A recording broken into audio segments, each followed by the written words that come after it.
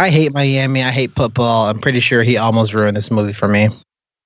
And welcome to the Down in Front podcast, the official podcast of downinfrontpodcast.com. Thanks so much for joining. Happy holidays, everybody. Happy belated birthday and happy early birthday to everybody else. And happy new year. I mean, all the stuff. We'll wrap all that into one. My name is Warren. I will be your host this evening. And if it's your first time kind of checking in, thanks so much. What we do here is that we review movies, TV shows, just about anything and everything in between from a bunch of different segments, all while drinking some of our favorite beverages. Sometimes alcoholic, sometimes not. So with me, we're going to go on a bit of a roundtable and we're going to talk about what else we've been watching along with what we're drinking tonight. We're going to give our bit of a shout outs and then we're going to get into our feature film review tonight. We are reviewing Aquaman, directed by James Wan. It's the same guy from Saw, which is a great movie. Furious 7, which is a movie. And he also did some other things that, I'm not too keen on, but a lot of people do like, the Conjuring universe and stuff like that. So it's curious to see sort of his 1.5, almost second sort of superhero movie. If you look at, Furious 7 as being a superhero movie, do you guys consider that being a superhero movie? I know it has cars in it and The Rock. Oh, you haven't seen it? No. Oh, come on. I've not seen a single Fast and Furious movie.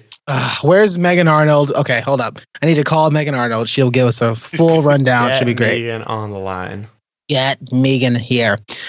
So we're super pumped. I'm actually going to toss it over to my best friend. We've been hanging out as much as always. I miss his face. Hopefully next year we live together. Who knows? Brylan, what's going on, man? What you sipping on tonight? And what else have you been watching? What I'm sipping on tonight. Hello, good evening. Right now I am sipping on some Gentleman Jack still, just because it's my favorite thing and I like it.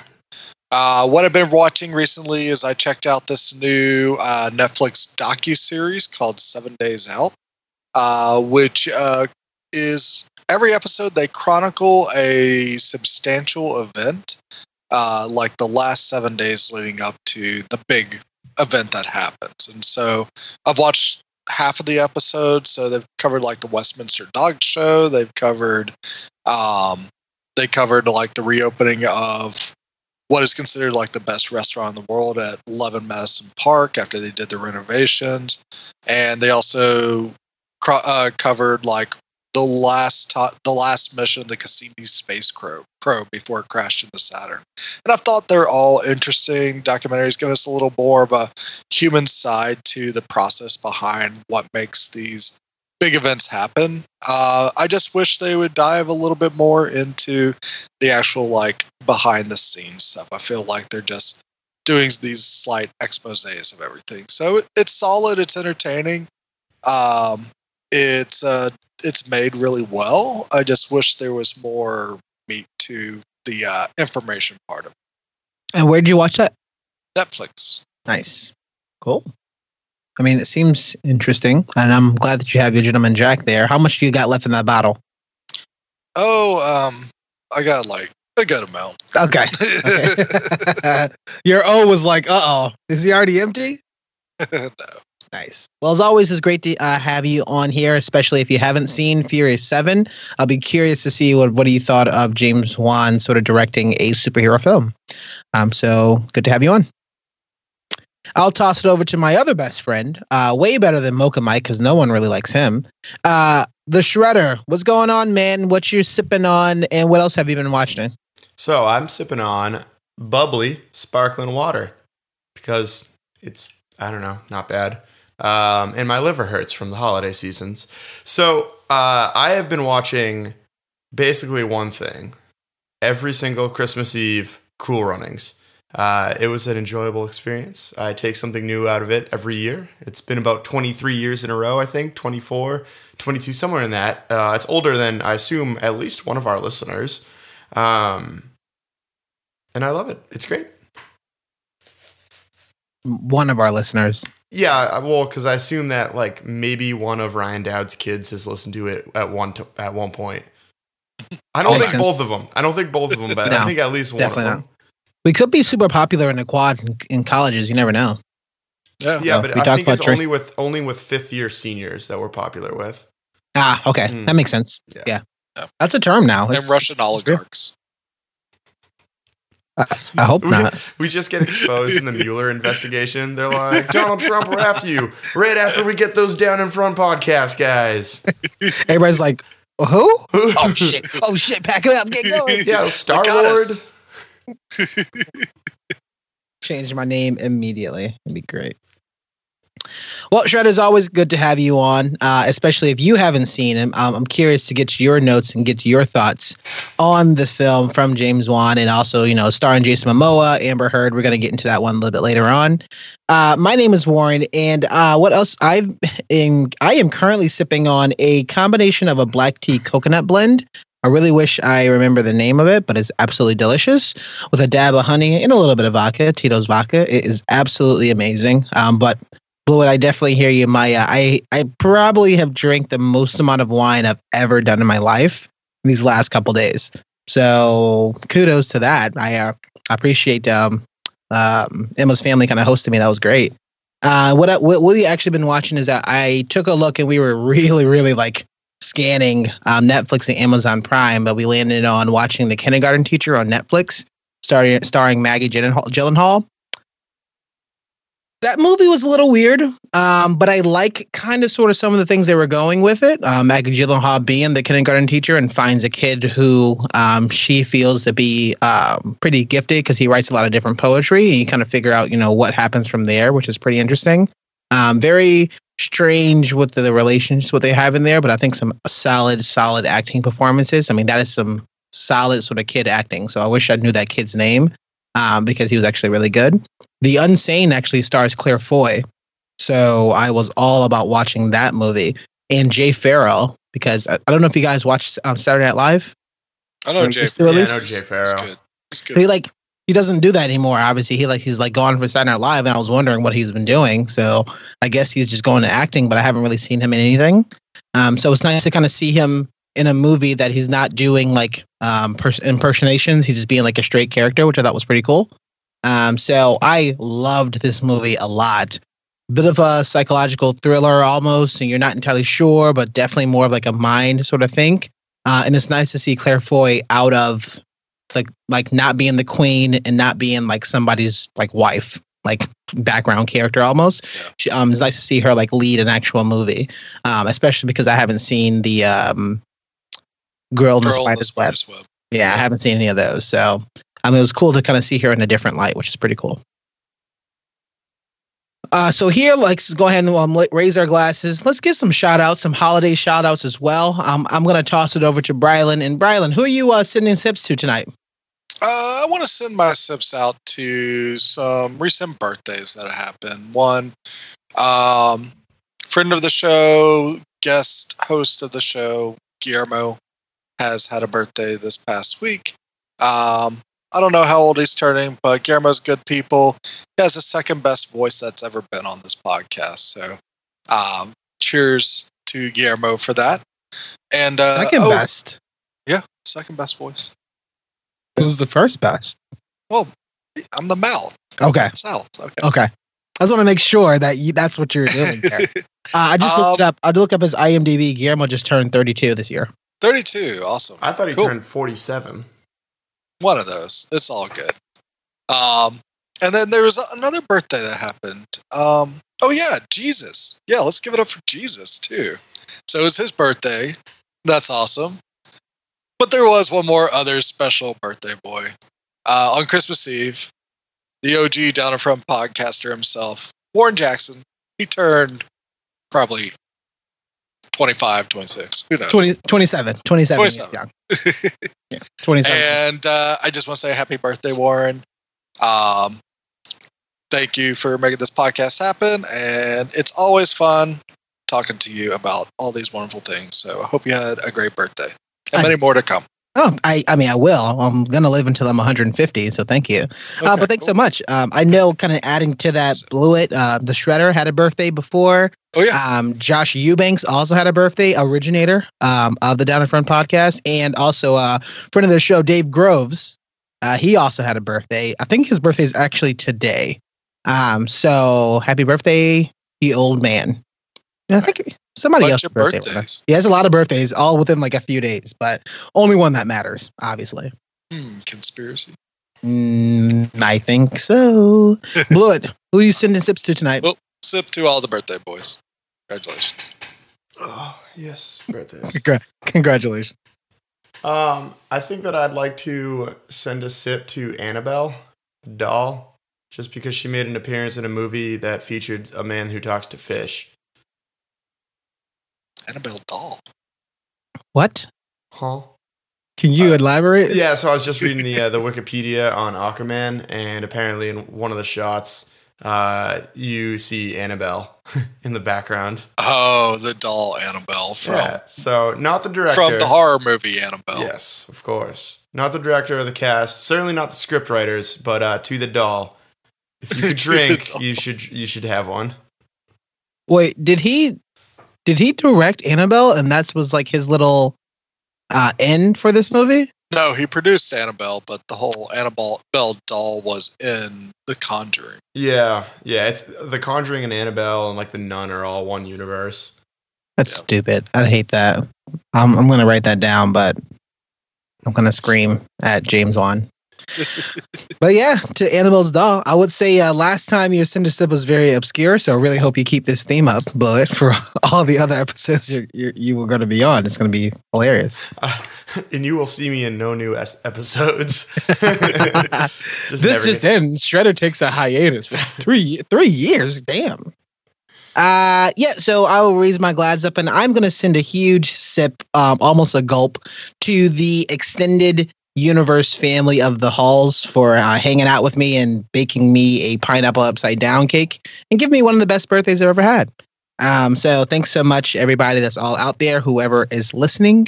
I think so much. I appreciate it because that was like super awesome just to kind of hang out and drink copious amounts of wine. I'm pretty sure it felt like it was like maybe 5 or 6 bottles a day. So that was great. So I was definitely kind of hanging for that. So, and mixing, and we always had like at least 2 or 3 drinks in front of us simultaneously. That was great. So thanks so much for that. So we have hit our spoiler section. So if you have not seen Aquaman, at this time, we would say you probably want to pause, just because we will be spoiling the movie. We will be talking about some of our pros and cons and like other things about the movie itself and the director and the acting. So if you have not seen it, we would say click pause, go watch the movie or read my IMDb, or if you don't mind, keep going. We will see you soon in a break for a full review.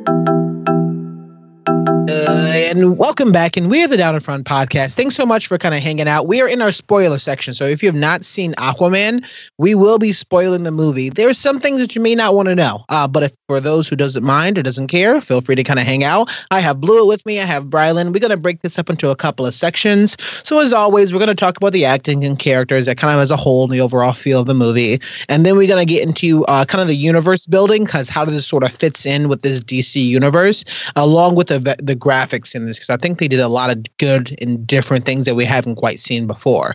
So, as always, I'm going to toss it over to Brylan, Mouth of the South. Talk to me about the actings and characters of Aquaman. Yeah. So yeah, when it comes to like the acting and the characters of Aquaman, I think one thing I saw on Reddit that sums it up for me is they started taking the poster of Aquaman and just taking the titles out and replacing it with a title that says Wet Thor. And that's all Jason Momoa had to be. And I think for the most part, he definitely delivers on that. I mean, he definitely has a charm about him. He has the physical presence to be this superhuman aquatic hero. And I think that he's definitely better than what they write the character to be. So I think he does a lot of good with the character, especially for the action parts. The dialogue is definitely lacking for everybody, I think, across the board in this movie. But I think for what he has, he makes it work for the most part, which is, I had a lot of fun with Jason Momoa. Yeah, I mean, it's weird, but I didn't mind too much, even looking and, watching the Justice League, like he was a quirky character. He spoke out, he was a bit more funny and didn't really take a lot of things serious. The archetype of the character is, comes from royalty, comes from distant or different land, and has like a mythical or like some sort of special superpower that other people doesn't have. So when you look at Thor, you look at Aquaman, it's like, oh, I mean, yeah, it definitely seems like it's a very similar character. I like the way that he played the majority of this role. It was almost kind of branching off of what we've seen in Justice League, which I'm glad they had some sort of continuity there. And it was like, I just kind of want to live my life and kind of hang out and kind of do some things until, his responsibility does come for him to actually do something to save people. So I like how he acted. I like how he performed in this movie. I think the one thing, and it's not a negative, and I know we're going to talk about this a little bit later, it definitely felt like his lines were more improv. Yeah. It's tough to imagine that his lines was actually being said that way. And I'm like, I wonder if they just let him go and just let him do his thing and probably took a couple of takes and said, yeah. It almost seemed like they had like Jason Momoa reactionary line and then just let him fill in with, oh yeah. Got him. Yes. Great job. Fantastic. It's like, all right, well, sure. Yeah. I mean, he was definitely the bro-ish attitude they kind of defined in Justice League for this character. I wasn't sure how I'd feel about it first, but I like it because, I mean, he's definitely a bro-like character, but he doesn't like stick to most of those like tropes of a bro. Like he has some really good points that he makes, especially about like just the measure of humanity and things like that. And like, even if people do bad, we should focus on the sense of good. And that's like his strengths here. He's like very empathic person, but also he actually has something he can kind of teach the Atlanteans that are a super proud race and everything, that he has a humbleness about him that he's trying to share, and like even just give him a glimpse of like surface world life. What are the good things about it? Where he's talking about like his favorite movie lines and stuff like that. I thought that was all good, endearing stuff for the character. I just wish maybe, and hopefully it's a good thing that they keep it I just feel like they kind of kept it too foundational of a character for this one. But you know what? That gives them a lot of room to grow. So hopefully in a sequel, they definitely build upon that. Yeah, I was very nervous going off of that bro-y sense. I was very nervous, especially when they introduced his character and he really was like, I really don't give a shit. I'm just going to go, drink and just kind of, it felt like he was just a surf bro.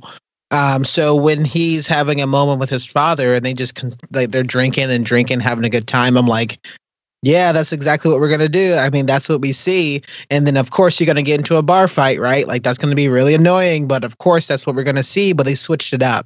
And I'm liking the fact that, people were like kind of admiring him. And although they know that he was kind of a super powered person, he just didn't want to deal with that. He just wanted to do good. So I'm glad they kind of broke it up a little bit. I'm glad that they really didn't go too much into the stereotype of bro dudes just going to go surf, drink, and not really give a shit about anything. He did have some roots of, going back what he really cared about, his mother's sort of relationship, his father's relationship. And there's things that was definitely kind of rooted, ingrained in him. Even those flashbacks between him and Willem Dafoe's character, I think those really kind of shaped his beliefs, kind of going up and growing up as a man now. I think they had to do the bro thing too. Like, you say what you will about it, but if they came out and had Aquaman as being like, oh, I love the sea, like everyone was, it's Aquaman. Aquaman's been getting crap from, like, I guess any non-comic book fan for 50 years at this point now. Yeah. It's just like, what a nerdy little character that can talk to fish. Like, who cares, Instead of making him this laissez-faire, just like, whatever, I'm just going to live my life. It one, makes it more relatable, but two, it also just doesn't, it really undersells the nerdiness of what that character is. Yeah. I'm really glad they didn't make it like a corny joke on the fact that he can drink that much because he's a sea person. Like, I thought they were going to go that nerdy. I was like, oh, don't ruin this character. Like, keep it fun. No, that was keep it fresh. I actually like that joke with the, I can literally drink or breathe underwater, but you could still outdrink me. I thought that was pretty funny. I thought that was cool. Yeah. What else you got, Bradley? I would say for like the side characters, I think Patrick Wilson was a really cool villain as King Orm. It's definitely somewhere where his lines could have been better, but I think he brings an interesting presence. He's like a nice, like, he's not very different from other villains we've seen, but there's some couple little different twists that they have that we get to see him go through this actual kind of like complex plan that he put together to actually get to where he needs to be, where his whole goal is to become Ocean Master. And even if that's a cheesy name, I mean, hey, that fits with the comics. And I thought his suit and his design were badass. It reminded me a lot of like old like Seventh Voyages of Sinbad and things like that. So I thought his suit was really cool, but also I thought it was really cool that to win over one king, he decided to go with diplomacy, but to win over another king, he used the force of might until he was mighty enough to just conquer everybody else. So that's like a more rational, I mean, it feels more rational than like, give me the one powerful thing that'll let me rule everybody else. He had to like kind of work for it. So it was really cool to see that happen. I also think Dolph Lundgren popping up out of the middle of nowhere again in another movie where he's given like a very solid role and stuff. He's actually like this concerned king that can actually see like advantages of going with Orm versus also advantages of opposing him. And he's like, what's going to be the best for my people right now? He's got like feels like a real struggle for this king of like, yeah, maybe Atlantis needs to be unified at one time, but which king is it going to be under and what for? I thought Amber Heard, I thought she was solid as Mira. I think she gets some really cool action parts. I like that she's kicking just as much ass as Aquaman is. I do feel like when Jason Momoa and Mira were talking to one another, they did have a good like juxtaposition to one another. I feel like she could have brought a little bit more to the role, but I also feel like she was there to give the exposition to the next plot point, which I think is more on the writer's fault than anything. And then the last character I wanted to mention was Yahya Abdul-Mateen as Black Manta. So I feel like his character could have had better lines to work with as well. Maybe he like got too over aggressive for the character. Like he became like a one-track mind that after his dad died, I want to kill Aquaman. Definitely, I think it's a neat idea to give one of your bad guys that kind of like that hero journey in the middle of your movie. And I thought that was a good way of like setting up his motivation. I just feel like it wasn't executed that as good as the rest of the other parts of the movie. But damn, I love that he had like a little nerd montage, because I like that the Atlanteans just don't give him his technology. That he looks at their technology is like, all right, I'm going to make this so I can use it and use it better. And that's what he does. And like, I love that thing where he's just breaking down the suits, trying to figure out how everything works and just making it his own. I thought that was really cool. Yeah, he pretty much was alone in a cave with a box of scraps in that one. They did like a total freaking Iron Man homage. I will have to say like two things. The writing was trash all around, but it was especially trash for his lines. He had the corniest villain lines I've ever heard since like the 1980s. And then that voice modulation effect. It's funny because the voice modulation effect they had on the Atlanteans when they're underwater was really cool. Like it made it seem almost like watery, you know? So kudos there, but the Manta effect was awful. It sounded like the cheapest voice modulator box that you could buy from like a Toys R Us or I mean, that doesn't exist anymore. This is dating it, but but you know, it just sounds like some like crappy little voice modulator you buy at some toy store that you just stick up and you're like, oh, I'm here to get you. Yeah, okay. Yeah, I mean, going off of some of the things you're talking about, you know, I'll start with Manta, and you know, it felt like they already had this character, and they just added another character on top for, you know, a few different reasons. I think that the Manta, although it's maybe not a part of the comic book, I get it, but I feel like the Manta should have been an Atlantean, like another half one that nobody knew about, because they also, his side general seems to be pretty formidable. I think there was that one guy that came and like captured and defeated Aquaman when he was underwater, like pretty easily. So I thought that he was also going to be pretty good. Man, yeah, just going off of it, like looking at Yahya Abdul Mateem's the second, that's all, Mr. Mateem, looking at his work and, you know, seeing his character in The Get Down, he was also pretty quirky and bubbly, kind of out there, and it kind of worked. I think they tried to kind of recreate that in the movie that was also supposed to be light and bubbly and a little bit different of a superhero film, you know, aka just like, you know, or close to Thor 3. But I just felt like they needed to choose a way, either choose it be more serious or choose to be a bit more funny and comical that he's continually losing. Clearly, there's no way he was going to win against Aquaman, but it felt like he like really wanted to and he had a drive, but it also kind of felt comical to me. So I was kind of bummed that, you know, the design itself could have been changed a little bit. I'm not sure why he needs that huge helmet on. I know that was the actual character itself. I remember way back when, I mean, from the 70s, right?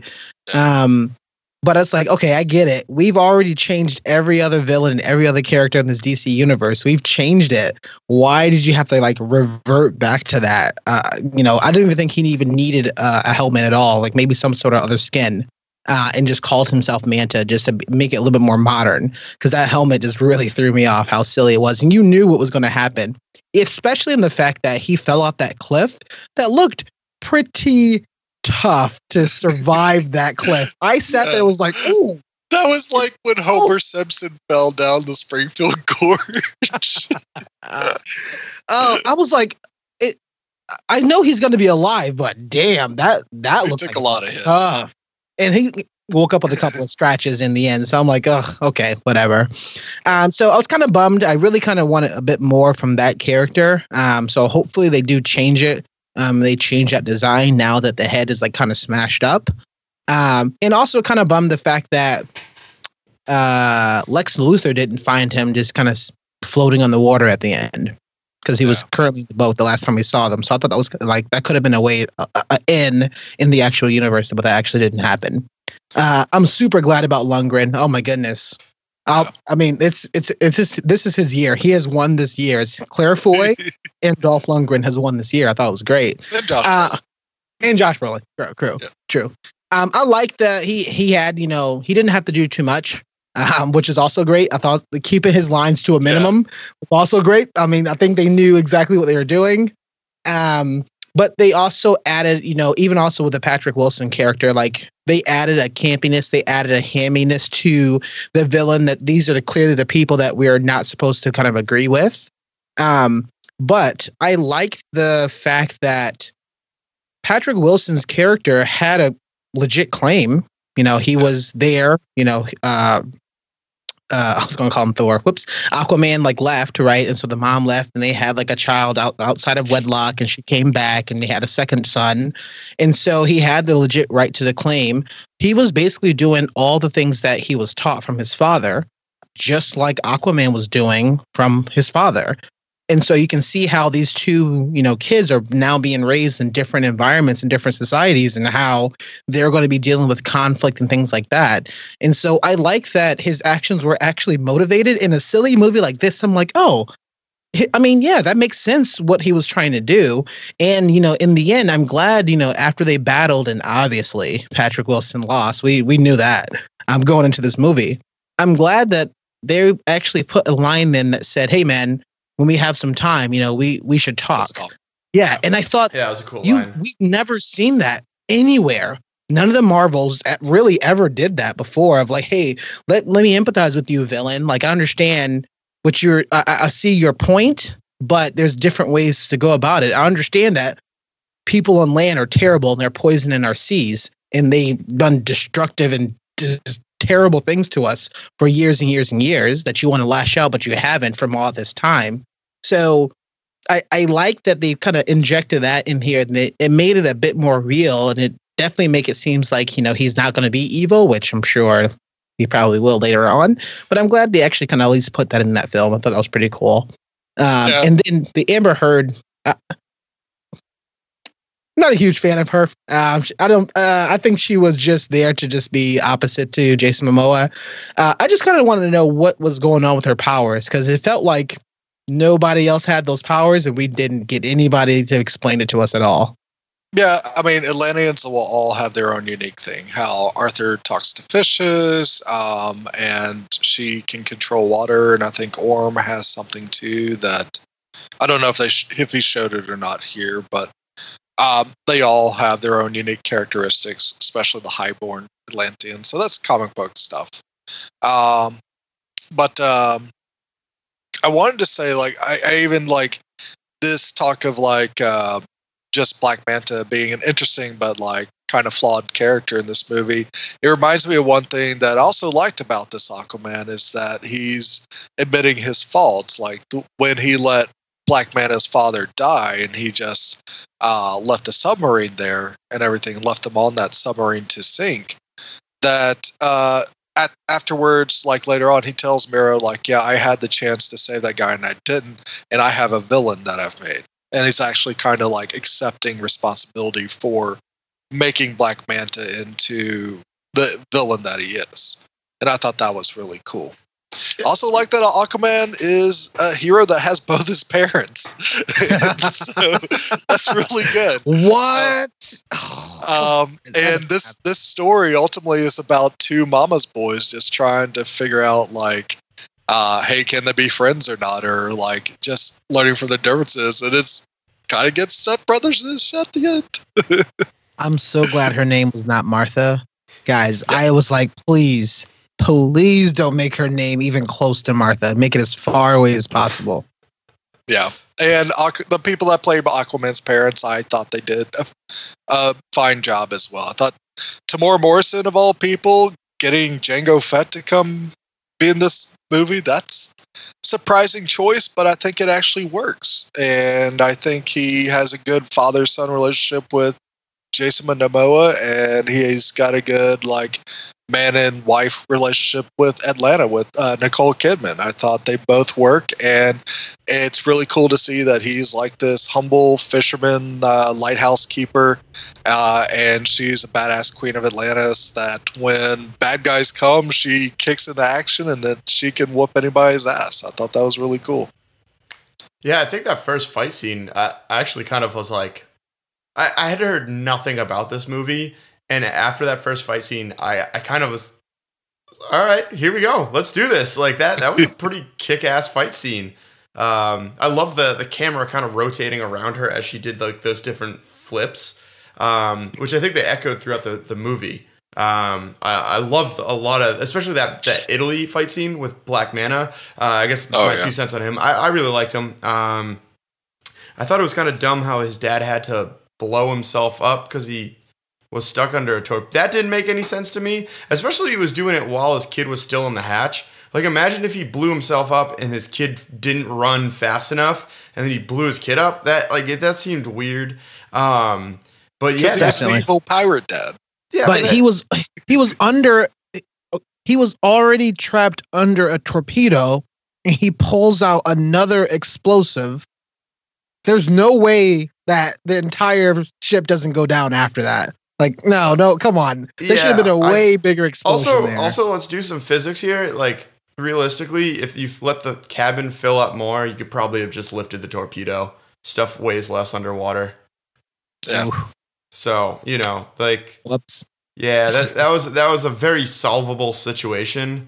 Warren, to counteract, I actually did like how it changed. So I loved the first initial suits and how they tied that back into being frogmen in World War II. And then the Manta suit, it made obvious sense that he would take it and adapt it into a condition that he was used to wearing, like the traditional like Navy SEAL frogman suit. It looked campy as hell, but this is a movie about a dude who talks to fish. I honestly couldn't fault it for like the really goofy costume design because I thought it fit well, especially when you compared it to the other cyber soldiers. It kind of looked like a not good version of their weapon suits, which usually the not good versions are campy. I guess my only thing about that is all the other characters that we saw in Atlantis, they didn't really have any motivation besides just kind of following orders. Black Manta actually had legit motivation to, seek revenge against Thor. And if that's the case and you want me to at least have I was gonna say. I'm gonna keep saying that. I'm just gonna dub that in later. Wet Thor. It's just my voice. Aquaman. It's like, yeah, Thor. So if Black Manta had legit, if we're talking about having semi-serious components of this movie, and they did a lot, especially when we talked about the relationships and things like that. If you're talking about a motivational sort of force for a character that you're gonna put through this movie, you have to lessen the amount of comedic things for this character, whether the look, the lines, the actual action sequences. Like, he actually stabbed him, and it made it seem like, oh, this is the first person that we've seen so far to actually kind of hurt Aquaman when they were fighting in Italy. And so I felt like it was kind of a bummer because the suit was so ridiculous and it kind of detracted a bit from what he was trying to do, unless they were trying to make it so that, hey, this character's ridiculous, so he's going to continually keep getting beat down and beat down and beat down. If that's the case, and I get it, but you also have to remove the fact that this dude killed his father, basically. Like, he's feeling as Aquaman has killed my father. So it just didn't quite match with me. A couple things. First of all, let's be real. Black Manta is a poor man's Eric Killmonger. They have the same motivation and the same type. So there's that. On the motivation, also, I think they're in a weird turn of events. I think DC is actually having some foreplanning on how their cinematic universe, which is shocking. They've not done that before. That's a new trick, if you will. And you stayed for the mid-credit scene, right, Warren? I don't know if you count those as technically spoilers for the next one. I stayed for it. You want to talk about that? Yeah. So to me, it seems like the next movie would be it would be less of a big battle between the Atlanteans and more of like an interpersonal thing. And I think that they needed to get Manta to I always go back to this, but to a Goku power level where he's scaled up enough that he can actually pose a threat. And I think that they probably didn't want to do the Vulture route where, there's like a little bit of there's just debris left over from that big fight at the end. And then he salvages it himself. So I think that they snuck him in there, not as a primary villain for this one, but as a way to develop the character, almost like what we saw for Mordo in Stephen Strange. And then also with what was it, Shin? She or Shin? With Dr. Shin. Yeah, with his character, we'll see. I mean, it's Randall Park. It's probably going to be a funny, goofy character in the next one, and I have no hopes that they're going to turn him into a serious person. But my assumption is that someone with some sort of expertise, you're going to see a Gen 2 version of the suit that's going to look a little bit more sleek and maybe actually villainous rather than some cheesy kind of costume. Because my opinion, Black Manta was not there as the central point of this movie. He was there literally to get booted up. Also, third part. I think that's also why we got that Tinker montage as well. Right. Mm-hmm. To show he's not done. Also, one little thing, I was reading through the IMDb thing. You mentioned him actually stabbing Aquaman. And so earlier in the movie, they show that he couldn't be pierced by surface level steel. And so there's the concept that maybe his dad dealt with Atlanteans before. Or excuse me, his grandfather, because that was Atlantean rather than, and so that opens up potentially, again, not to go the Killmonger, but potentially he might have some sort of claim to something under the sea. Yeah, I took that as he is just ingenuitive enough to temper Atlantean steel into his grandfather's blade. My only thing about that, though, blew it in, and we can kind of keep going back and forth, was we see the massive power hike that Aquaman gets in this movie. Massive. To the point where not only does he get the Trident of the Gods, that may be the name. The gods. And he gets a fancy new suit, and he actually kind of really embraces the power to talk to other animals so that he can control multiple animals all in one go to fight for him. So if Black Manta is supposed to get a power hike, that's going to have to be a severe power hike to at least come. At this point, I'm like, who can even come close right now on Earth from all the things that we've seen so far? Who can come close now to Aquaman? Well, Wonder Woman, Superman, Wonder Woman, still there. Yeah, but I don't so no villains so far, Dude, Atlanteans are a far superior race of it seems than the. I mean, Aquaman's essentially water Superman, right? And so but Wonder Woman's also just woman. So but she's also a god. So nobody else is a god except her. But it seems like the Trident is way more powerful than anything she's got. They made the passing reference to Steppenwolf, and we'll talk about this a little later, but it almost seems like now he could have just beaten Steppenwolf by himself. Hell, I mean, he could have brought Worm with him and a couple other folks, and 3 or 4 of them probably could have, high Atlanteans probably could have taken down Steppenwolf by themselves. Yeah, good babe. I mean, I felt like even in that movie, even in Justice League, Aquaman was standing pretty toe to toe with his mom's trident with Steppenwolf. Did they introduce the mom's trident in that movie? I couldn't remember. He just had a trident. Okay, hold up. I think you remember that he disappears and then comes back with a trident to stop the water. Yeah. And nobody says anything about the fact that he has the trident at all. You remember that? Yeah, I thought he got that in Atlantis. And I might be misremembering it. I thought he did too, but he literally leaves off. We seems that now they connected those of he was using his mom's trident that she left because she had to go back to Atlantis, and he was just going to there in Justice League and came back. I think the only time that we saw Atlantis, or excuse me if I'm wrong, but I guess he's never been to Atlantis because they say that in this movie here.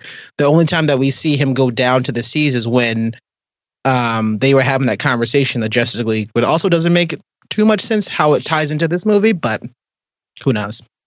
Yeah, they kept it really, really simple. They You know, also made unlike- it seem like like- he doesn't know Mira in this movie, and I'm like, wait, you should know Mira from before. They knew each other in the last one, and then she wanders up. You think he'd be like, "Oh yeah, hey you." Yeah. Yeah. I know. Yeah. So the only other thing I do want to talk about, we talked a little bit about the fact that the other side characters. So I do want to mention Willem Dafoe and Nicole Kidman is in this movie. I thought for sure Willem Dafoe was going to be a villain. Super glad that he's not. He actually is like now branching into the Good trainer. guy. Good guy trainer. So I thought that was Mentor. kind of great. Yeah, Wise the mentor. man. Thank you. I was like Yeah. forgetting that word.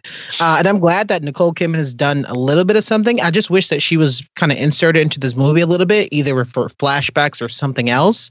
I thought, again, that we talked about how poor the writing was.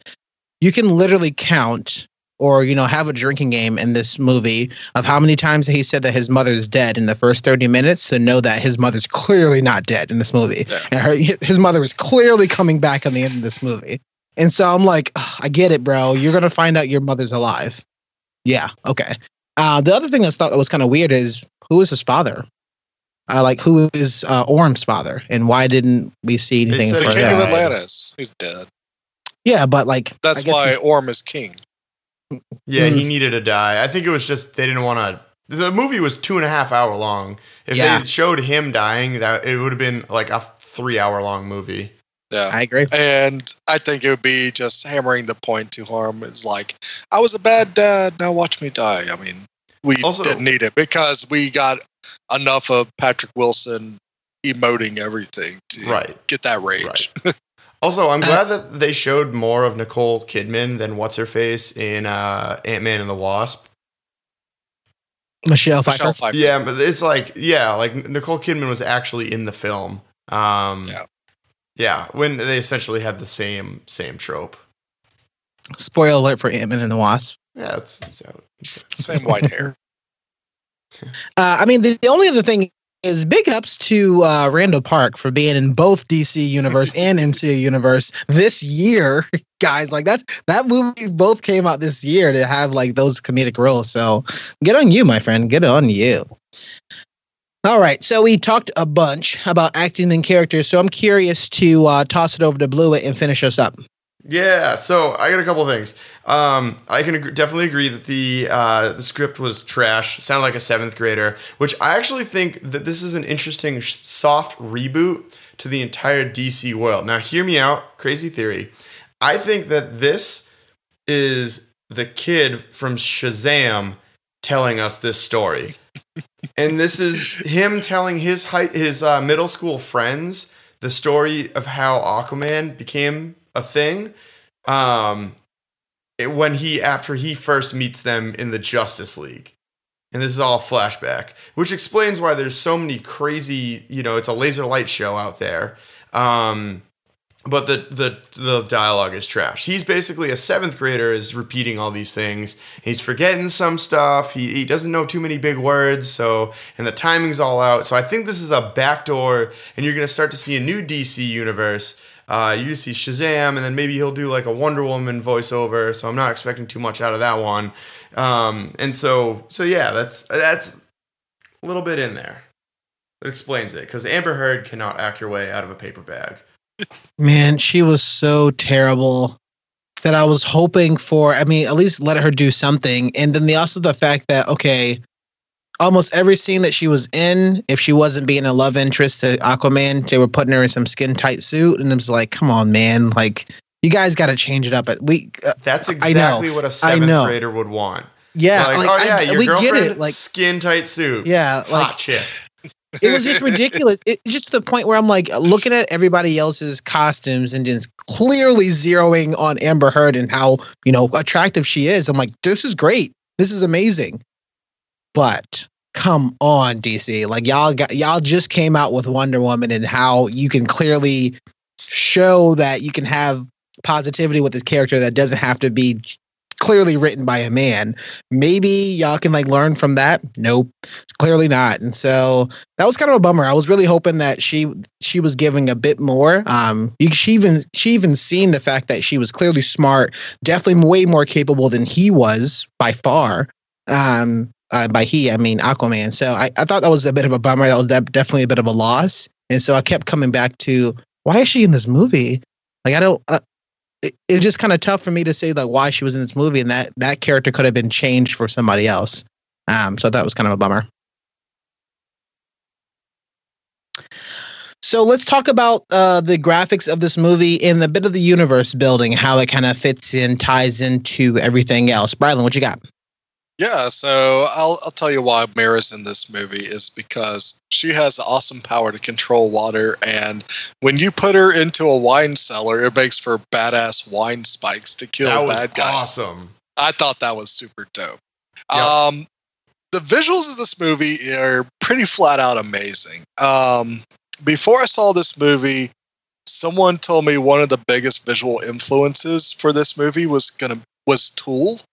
And I didn't really believe them, but when you first see Atlantis, it does look like a mix between a heavy metal cover and Tron, and it works really, really well. It is amazing to see how neon lighty and how just built out and huge and epic Atlantis looks like. And I like it when I feel the epicness of these marvelous places they always describe and everything. And when I see it on screen and it doesn't meet my expectations of how enormous and expansive it should be, I get bummed out. I'm happy to see Atlantis meets that and more. There's just stuff going on constantly. It looks like a full lived-in world. All the kingdoms are unique. It's cool to see Atlantis is just one piece of a huge underwater world that they have their own differences and they look different, and there's all different types of ways that they carry themselves. I also think a lot of the action scenes were done really well. Like the action beats were pretty much nonstop from the beginning, whether it's the Aquaman getting onto the submarine and kicking ass, or if they're being chased through Italy. I thought it was really cool to see Namira not only use her powers in a different way on the surface, but also just to see that fight between Black Manta and Jason Momoa or Aquaman, I thought was really cool. So I also thought the designs of the Lantean guards were really cool. They did look kind of like these advanced robots mixed with gladiators in a way, like Praetorian Guard from Roman era. But the visual styling and the action, it all felt very 80s too, which I thought was really cool. That you wanted your hero to have cheesy one-liners every once in a while all this action is going on. And that big battle at the end is mind-blowing. I mean, I think there hasn't been a huge numbers-wise battle that we've seen that's as dynamic as this one has been. And I think they just knocked it out of the park with every visual piece of eye candy we can ask for. They teased that in what's it called, Justice League. Oh, do they? Yeah, well, I mean, a battle that size. They had that one thing when Steppenwolf originally had the mother boxes that had the Atlanteans, the humans, the what's it called? Oh yeah, the lantern was there. They had something like that. And yeah. I mean, they went to town on it. They copied and pasted it a couple hundred more times. Yeah. It was much more epic in this movie. Yeah. I just like the fact that this huge underwater battle and this huge thing was done underwater in the middle of nowhere, so nobody else would know what was happening except if you're there. So I think that was actually kind of pretty cool. Usually a lot of these battles are clearly done in a bunch of cities, right? And you got the news and all this stuff. We won't hear anything about this in the news. We won't see anything out the actual impact of it. The thing I think that was pretty cool was the fact that when Orm and Dolph Lundgren's character, King Nereus, when they did the sort of tidal wave to kind of trash the cities, I thought that was kind of a pretty cool effect, especially the kind of the impact. I thought it was kind of messed up to the fact that if you're trapped in there and you're trying to drive away, there's literally nothing that you can do. So that's really scary. So I like that they were actually using that. Just a lot of stuff that we just quite hadn't seen before. Even like the fact that their hair was kind of moving when they were kind of talking underwater. I thought that was actually pretty interesting, especially the fact that they didn't do what they were doing in Justice League of blowing the little circle like air bubble so that they can talk underwater. You guys remember that? Mm-hmm. Yeah, they did that once or twice, but it wasn't overused. Exactly. I'm glad it was like not like that the entire time. They actually like, you know what, we're going to talk while underwater and do this and like just go for it. So I'm glad for them to kind of going for that. Yeah. I also thought that it was really cool to see. Oh, darn, lost my train of thought. Oh. Brian, to expand on that, I definitely got the Lord of the Rings. I honestly thought it was a little bit Star Wars prequel-esque, especially that last battle with like the crustaceans with like big old walkers. It kind of looked like the what's it called? The Empire versus the droids, especially with all the different laser lights going on. Super got that, which paired with the shoddy dialogue. Did we just see another Star Wars prequel? Yeah, basically. Yeah. They did not mention midichlorians, but they mentioned crustaceans. God. But yeah, I would definitely agree with that. But I also like that. I mean, this Aquaman movie, it continues like the thematic language that they've built with the DCEU, where they kind of like looked at an Alex Ross painting and said, "This is going to be the visual look of all of our movies." And I still like that look, that it is more of like gods among mortals, that it is modern mythology being told, rather than what the MCU does, which is more, let's put really cool social stories together, but also make these more grounded characters. I do like that. Yeah, let's have this other universe, let's have the DC universe, and let them be bigger than life. Let them definitely feel not relatable in some points, which I think is really cool. That we're going to be amazed by the powers, and that we're going to be like, oh, this is what could be, rather than this is how we should do things. That's a fair point. And I think that he needed to get out of the Zack Snyder slow-mo / everything's gray all the time to really show that off, because you're right. Wonder Woman in color, Aquaman, tons of color. It is definitely a spectacle of gods rather than, Batman talking about his mom. It is. Absolutely. Even though there's two mama boys in here, but they're very colorful, and that orange and green outfit for Aquaman that everybody is like, it won't work. I think it works with Jason Momoa. I think he looks badass in it, and I like that final fight scene that they have. I think the fights with the tridents are really cool.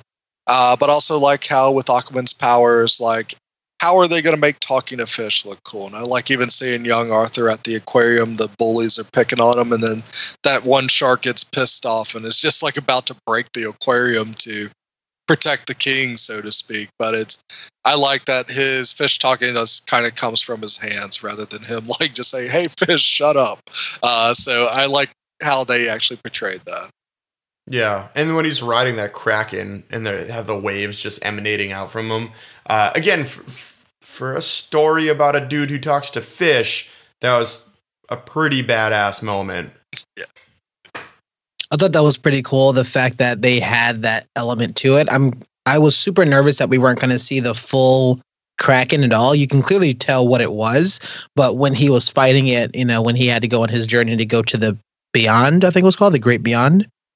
Maybe I'm getting my two. They called it in the map. That was the Kingdom of the Trench. No. It was the hidden kingdom in the Earth's core. Which I loved how they had it was like a Journey to the Center of the Earth callback, where they still have dinosaurs. I thought that was great. I thought it was pretty cool. I mean, I like I like that fight scene and how they only showed her one sort, like her multiple sort of tentacles, but we saw that he was able to talk to it, and that's what made him a bit different. And then like the huge reveal, definitely more Lord of the Rings, I think Two Towers-esque, maybe Return of the King. But that huge reveal of like just kind of bursts out of nowhere. I'm like, oh, okay, that's badass. Like, that's cool. Actually pretty cool. I like that element to it. Do you think he flirted with her? Probably. I would. It's Jason Momoa. Of course you did. Can we talk about, just speaking of like the visual kind of like beauty of this, one scene that I absolutely loved was in the Kingdom of the Trench. When they did it with, hey, we have to stay out of the dark. And so what they did was these very like wide set camera angles, and you could see the masses just curling around the little glow of light and them just diving down. I thought that didn't look like a heavy metal cover. I don't know what did. Yeah, right. That was badass. That was really gorgeous scene, and how it built up was great too. With it started with 1, 2, a couple on the mast, and then all of a sudden they pan out on the boat, and you realize they're all just swimming around on them, and it only goes up from there. That was gorgeously shot and revealed. Yeah. I'm glad that we kind of went there. I know, again, they had mentioned the 7 seas or the kingdoms. They had talked about the kingdoms itself, and they talked about the trenches and how they were just savages now. So we like sacrificed them to the savages. That was literally what they said about his mother. And then they also mentioned I thought they were called the deserters, but they're in the desert. And so it's curious to see. It looked like all of them died, but I'm wondering if there's anybody else that's still alive that's still in the Sahara. That was from there. So that was. I'm glad they kind of shown not only the sea is underground. They even talked about underwater. They even talked about it was above water at one point and had all these technological advances, which gives us more backstory of why they have all these kind of fancy weapons. So it had a bunch of different sort of technological advances, and because of his hubrisness, he sunk the entire kingdom, which sucks. So I think that was actually kind of pretty cool that we actually got a chance to see different areas, like we also did in Thor. I know, but they actually kind of jumping from site to site or kind of planet to planet. So we actually got the chance to see at least some of these other kingdoms, and they all look different. They all seem to be a little bit more advanced at some point or some kind of run down, but they all were very, very different, which is pretty cool. Yeah, the art direction, they tied in pretty well. Like the brine was all that mixture between salt and fresh, and it was all like crustacean based. The fishermen were literally like fishmen. I mean, the 2 closest were the ones that were the original pairings, with, it seems like one, the only real difference was one was like a Middle Ages armor and the other was like, I don't know, 3000 armor, but like they kind of were the same. It was nice to have it, again, like we've talked about in Thor, where all these peoples had different traditions and cultures. And they really drove home that must have been brutal to be a continuity or a set designer or costume designer, because you're trying to design not only your primary characters' information, but you have to come up with cultural traditions for all these other crazy civilizations and have them make sense with the lore. Speaking of Thor, honestly, this movie, and this is not like the worst thing, but this movie's basically like a shot for shot remake of Thor 3, Thor Ragnarok. It's got the kingdom jumping, and let's start with the obvious one. It's about our main character who's in exile trying to beat their step sibling that they didn't really know about before this movie happened, because they're trying to take over everything and win, and basically wage war on everything else. It had the same neon lights effect. It had like the ships floating through Atlantis looked exactly like the ships floating through Sakaar. In fact, their escape from Atlantis was basically a shot-for-shot remix of the Escape from Sakaar, complete with going into the fire to get away with them. I just want to say this, but Devil's Anus is a phenomenal name, for anything. So we were just keeping that current. It had, in some cases, the score was really good, and in fact, they did more orchestral work. Except for one thing that we're going to talk about in 1 second, but I think they did a nice job of splitting it because this wasn't direct, but I mean, they had the cheesy 80s synths, which was Thor 3's big, huge, we're just going to make this, we're going to get the guy from Devo to make this soundtrack. But those synths didn't really kick in until they got to Atlantis, but they actually fit. I mean, it goes well with what they were building out. No, it does. But when everyone's been lampooning this movie as being wet Thor, having the same musical identity as the last Thor isn't a great look. And I wonder, because like scoring it is done very late. Scoring this movie would have happened in November, in October. You know, like it's one of the last things to be done. So definitively well after Thor 3 came out. But I wonder when primary shoots were, when the writing was done. Because at some point you might want to step in and be like, hey, like the only thing they did different was that in Thor 3, Thor finds out he's the weapon. And then in this one, Aquaman has to go find the weapon. It's basically like a reverse of it, which is ironic because in Avengers, 4 months later, they're like, oh, never mind, you need a weapon. Haha. I just related. I thought it was more like Thor 1, where it's just like that introduction to fantastical world, and heck, even Atlantis has a bridge.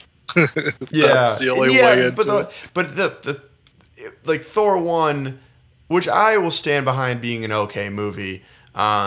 Terrible. Thor 2 is god awful, but Thor 1, you're right, but it had a lot of more of the fantastical elements of Thor 3. Thor 3, The other thing is that I think both those characters are played in somewhat similar ways. Like Thor in the Avengers 1 and 2 and Dark World was more of like the doth thon mother know thy pantaloons are on backwards. You know, he was more of that type of Thor in those, but he was kind of like a little bit bro-y in the first one. And then certainly the third one, or the third Thor movie, he was like, you know, he had that swagger. He was walking around taking selfies with chicks and stuff. Like, it doesn't help your case that Momoa's Aquaman is basically the same type of character. I didn't even realize how many comparisons until you just started reading through, like listing them out, and I'm like, yeah, this almost is exactly like the Thor movie. Besides the love interest is not there in Ragnarok. Yeah, which I loved about Ragnarok, that there wasn't like an obvious romance between the Valkyrie and Thor. Yeah, like that was awesome. I will say this, that Mera could stand on her own. Oh, there was a freaking gladiator fight. That's the other big one. Yeah. I was like, they had the whole stadium scene. I kept on waiting for them to throw green and orange into the air and stuff. You know, it's like, yeah, like, at least Mera and Valkyrie one was played much better and by a more talented actress, but you have a strong woman who has her own unique power set and backstory that could stand on her own if necessary. Obviously, the King of Asgard and the King of Atlantis have a power set that's above that, but in both those cases, they weren't just damsels in distress. And Warren, you raise an interesting point of like hearing all these things listed out, because that immediately the first thing I did, I watched it with one of my buddies, and I looked at him and I'm like, dude, we just saw Ragnarok again, didn't we? And so honestly, I think it's kind of a pro for the movie. I think because they essentially just copied a movie that I really like, by default, I kind of just liked this movie. Like, it wasn't enough that it was like, oh, I hate it because it's just a copy. It's like, I'll give it to them. It's just kind of bummer because I think they could have made a copy, but they chose to do things differently. And the things that they chose to do differently are the weakest things about this movie, especially starting with the script and some of the characters and how it was kind of approached. So I think that's kind of a bummer of like, man, as much as we love Ragnarok and we really enjoyed that movie a lot. I definitely don't mind DC doing this, especially if, and clearly their box office numbers are definitely indicative of they're probably going to continue to keep doing this. A bit of a head scratcher as why they haven't been doing this before, but it's whatever the case. I'm just glad that they actually are doing some things that are right. But there's a lot of stuff that holds this movie back.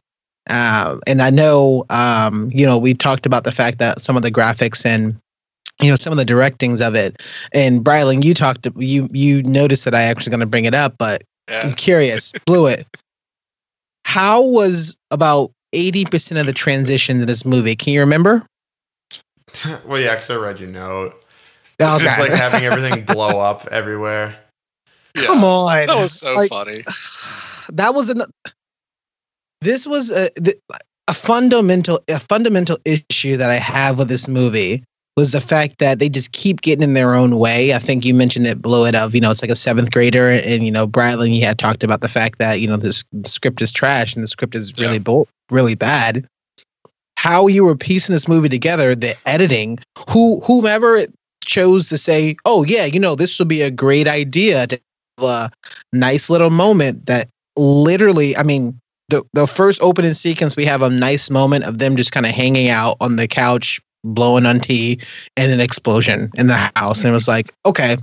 And then they go in, they talked about, they finally give, Jason Momoa's character, Arthur, his journey of what he has to do. He has to go and get this new weapon, blow up that sea underwater. I'm like, okay, maybe they kind of get away from it. And they do it like 3 more times. And you even mentioned it, Brylan, it became funny. And I'm like, that's not good.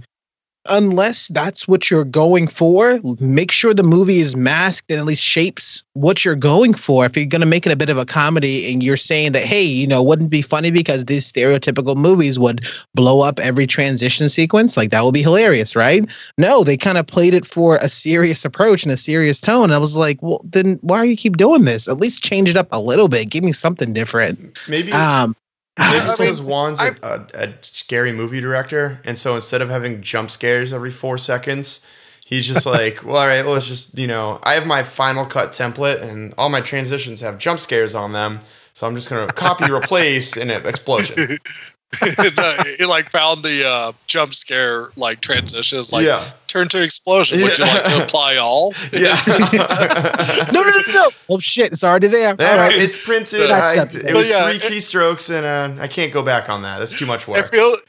Some points of this movie feel like you can definitely feel like almost the template of the script in it. And it's like they just built the script off of a template that was there, where it's like every 10 pages you just see the word explosion, and they just kept it in. But I just started to find it hilarious because every moment they did an explosion transition, you thought you were going to get a moment of people either learning a lesson or having a little bit more deep conversation with one another. But no, they just replace it with an explosion. They move on to the next action scene. And I just start to feel like it's so ridiculous, it kind of works now. And for as bad as the script is right now, sure, might as well get as dumb as possible. And just go ahead and put that in. The fact that it made it feel even more 80s that way. Well, the fact that we have a scene in which they go to the desert, the fact that we have a scene that 2 people that are born from water goes to a desert, and for them to be like, oh, well, no, you know what? I'm not even going to bring that up. I wasn't even going to bring that up. But they were like, oh, well, we need water. Of course you need water. What do you mean? That can't. How is this a revelation? You should know this shit before you get there. I'm so confused as to why this hits you. And then you're gonna tell me that she's gonna extract just a little bit of water from just a little drop of water that made me seem like the Fifth Element, like the little. It was like you just gave me one little drop of water, and his line goes, "We could have peed on it." Cool. That's honestly great. As someone who says that all the time at work, could have peed on it. Yeah, I fix computers for a living, which is making this. That's why this joke's funny. But so for every time I say that, I honestly like that line, but strictly because I say that all the time at work. We talked about the fact that issues with the writing, but man. I was just so bummed because it felt like they were going to something that was interesting, even kind of solving the mystery of the golden telescope in the hand of the creator and how Arthur automatically knew a bunch of history from Italy. I'm not sure why he knew all that, but he knew tons of history from Italy, but no history from Atlantean, which is kind of weird. Well, I mean, his dad made sure he had a good surface dweller education. So, And his mom just had the stories his mom told him as a kid. no, he had And what Dafoe. Willem Dafoe taught him, even though he wasn't too sold on it. I don't know, man. Volko told him a lot of Volko literally taught him everything and told him a ton of information. But the fact that he didn't tell him the most important parts were a little weird. It's like, they you got a little brother Orm. He's a bit of a shithead. Watch out. They kind of flipped on Arthur's education, or not education, but intelligence all throughout the whole film. Like at some points, he was this big, brute, dumb weapon. What would we say? A blunt weapon. And then other times, he's just remembering ancient Roman history. I think that was in the same scene where he had that. Other times, he knows Italy. He knows Italian. He knew, sir. Yeah, right. Yeah, he was cultured on it. It wasn't super consistent. He was smart when he needed to be, and dumb when they wanted to have a funny moment. It was silly. I thought it was silly. I thought it was also kind of strange the fact that he didn't try to talk to those what's those creatures of the deep trench. He didn't try to talk to the trench people before killing them. It felt like he can't talk. No, you mean his boo boo boo boo? Yeah, because he did later on, because he was they were helping him in the battle. I think that's the trident's power, though. I think the trident amplified him. So that's what I was wondering, and I was I kind of needed a bit of a wink about that, at least enough to says what makes it different now. You're able to control all these. I get it that we talked about the fact that the Ocean Master, which is a terrible title, the awesome. They get name, man. Well, but the Ocean Master is the king or the controller of all the armies. I get that, but the trident have you control of the sea, and they mentioned the fact that the trident controls of the sea, but what does that mean? I literally thought the entire sea was going to part at some points, and I'm like, oh, okay, maybe not. I just would have liked something a little bit more. Hey, instead of punching your way out of these things, let's try to use a bit more brains. Let's use a different way to solve a problem besides fighting your way through it. And that definitely did not happen all the time. I mean, it was sometimes, but I would have liked to see something a little bit different. What else you got, Blewett? Anything else? No, that's the big stuff. The camera work was amazing. I think I said that earlier. The way they blended practical and CGI effects was awesome. That rooftop scene, the way they zoomed in and off between Aquaman, they basically just used a zoom in. You know that thing where you move the camera in but zoom out? It was almost like a drone. I forget. Yeah, it did, but it was all CGI. But the way they zoomed in and out between the two, between CGI and practical effects, was freaking awesome. Very hard to do when you're half your movies in underwater. Also, that's pretty impressive. I was thinking about that they had to basically act like they were in underwater. I don't know. I should have looked this up before the podcast, but how they did where they were suspended there. But obviously, they didn't shoot the movie in a pool.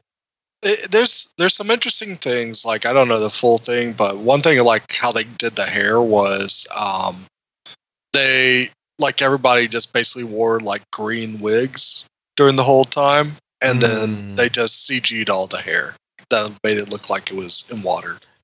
I wonder if they just use suspension pulleys and instead of Could I don't know. I didn't see any documentaries on this or anything, but that was pretty impressive how they really blended that and made it natural, even though there was definitely if not 99% of it was CG composite, it was pretty damn close. I'm looking up some stats here, but nothing I found too interesting. The captain of the guard, who I was talking about initially, his name was Captain Merc, and played by the guy who played the Black Ranger in Power Rangers. He had the guy. He had the funny sequence where he had to put his head in the toilet. Yeah, that was funny. All right, you guys talked about lasting thoughts here. Sure, let's do it. All right. So, lasting thoughts in this conclusion of what we have for Aquaman. Brylan, toss it over to you. Yeah. So I found Aquaman to be a very fun, popcorny action film. Very harkens back to like an '80s film. I think Momoa should have had a little bit more Schwarzeneggerisms that he could have said throughout the movie, and I thought that have made it almost perfect. But yeah, the script was terrible, and I hope that they continue with this franchise because Jason Momoa has really impressed me, and I think he can carry something that's got a smarter script. And let's start to see how you're going to handle something like Aquaman being the king of Atlantis, but also dealing with conflicts from the surface world, whether or not it's quote unquote the general habits of humans versus Atlanteans, but it's more of like, hey, Black Manta's going to probably try to pull some shit to make it look like the surface dwellers are attacking full force to Atlantis. Blue, what you got? Yeah, I thought it'd be really easy to hate on this movie. The script was trash. It was nothing we haven't really seen in the last calendar year before. But you couldn't. Momoa had enough charm. The supporting cast had enough charm. The visual effects were spectacularly done. I thought it was DC's. This is going to sound weird, but I thought it was DC's best film. I thought the end fight scene and the end rationale was better than the third act of Wonder Woman. Oh, terrible. Yeah, and whatever magic that had, I thought as a full complete film, Aquaman was better. I honestly, I'm kind of excited. Shazam, the trailer looks pretty cool. Wonder Woman was good in the first movie, so I'm excited to see the 80s Wonder Woman. I hope that they don't use the same color palette because, as Brylan was saying, this movie was basically an 80s movie. So I'm kind of worried that we're gonna get Wonder Woman, Thor 3 as well. But I'm excited to see where things go. Oh, cool. I mean, yeah, I guess I'll hark off a few of you guys' points. I think I'm pretty excited. The characters, I feel like they're there and where the movie's going, meaning like how they're actually kind of formulating, there we go, a more of an interesting sort of story that we're kind of starting to kind of get. It's not kind of darker themes because we really were in a Batman, Superman sort of like no one really cares. And Wonder Woman was great, but the third act was terrible sort of feeling of it. So I'm glad that we got something a little bit more with substance. And we can also go back and says, okay, the characters were pretty cool. I really think they need to do a bit better, a lot better on the directing, editing, and sort of the script. I'm kind of bummed that, I'm glad that this movie is going to get more popular so that we can see more things to have more of an impact for the characters. But if this movie is going to be very, very popular, we also need to realize that there's some bad things in this movie. This movie is fundamentally bad to its core from a lot of other issues, whether it's acting or writing. I really hope those things aren't glorified. And that's my only sort of real big beef with this movie. It's tough for me to say, hey, yeah, I'll recommend you watch this movie, because if anybody's going into this movie, I can care less what the visuals are looking like, right? If I'm going into this movie for some story, yes, it's a superhero film. I get it. But at the same time, I still want to follow some sort of coherent story that makes a bit more sense for me to care about why I want to watch this movie. This movie fails at it on many times, on many occasions. And that's my biggest issue. I understand it's a popcorn flick, but I feel like popcorn flicks should be on Netflix or maybe some free or something a little bit more cost less money for people. Now, I feel like if you go into the movie, you're looking for a bit of a story, definitely visual, but you're also looking for a bit of a story and some good character work and some good sort of dialogue. And they only gave you half of that. Just kind of a bummer. And with that, we are the Down in Front Podcast. Thanks so much, everybody, for joining and kind of hanging out with us tonight. And Brylan, where can people find more of your work on the interwebs? You can find me talking to the fishes on Twitter at Bryland, BRILUND. You can also find me posting many movie and TV reviews on Instagram. I am Bryland. I recently put up a mini review of Roma, so go check that out. Shredder, where can we find more of your work and what show you got coming up soon? Well, not super soon. Shout out to the drummer of my band, Mark.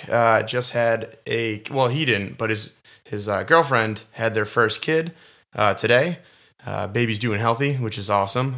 So we're not going to be really playing a ton because I've heard that caring for a newborn is not easy.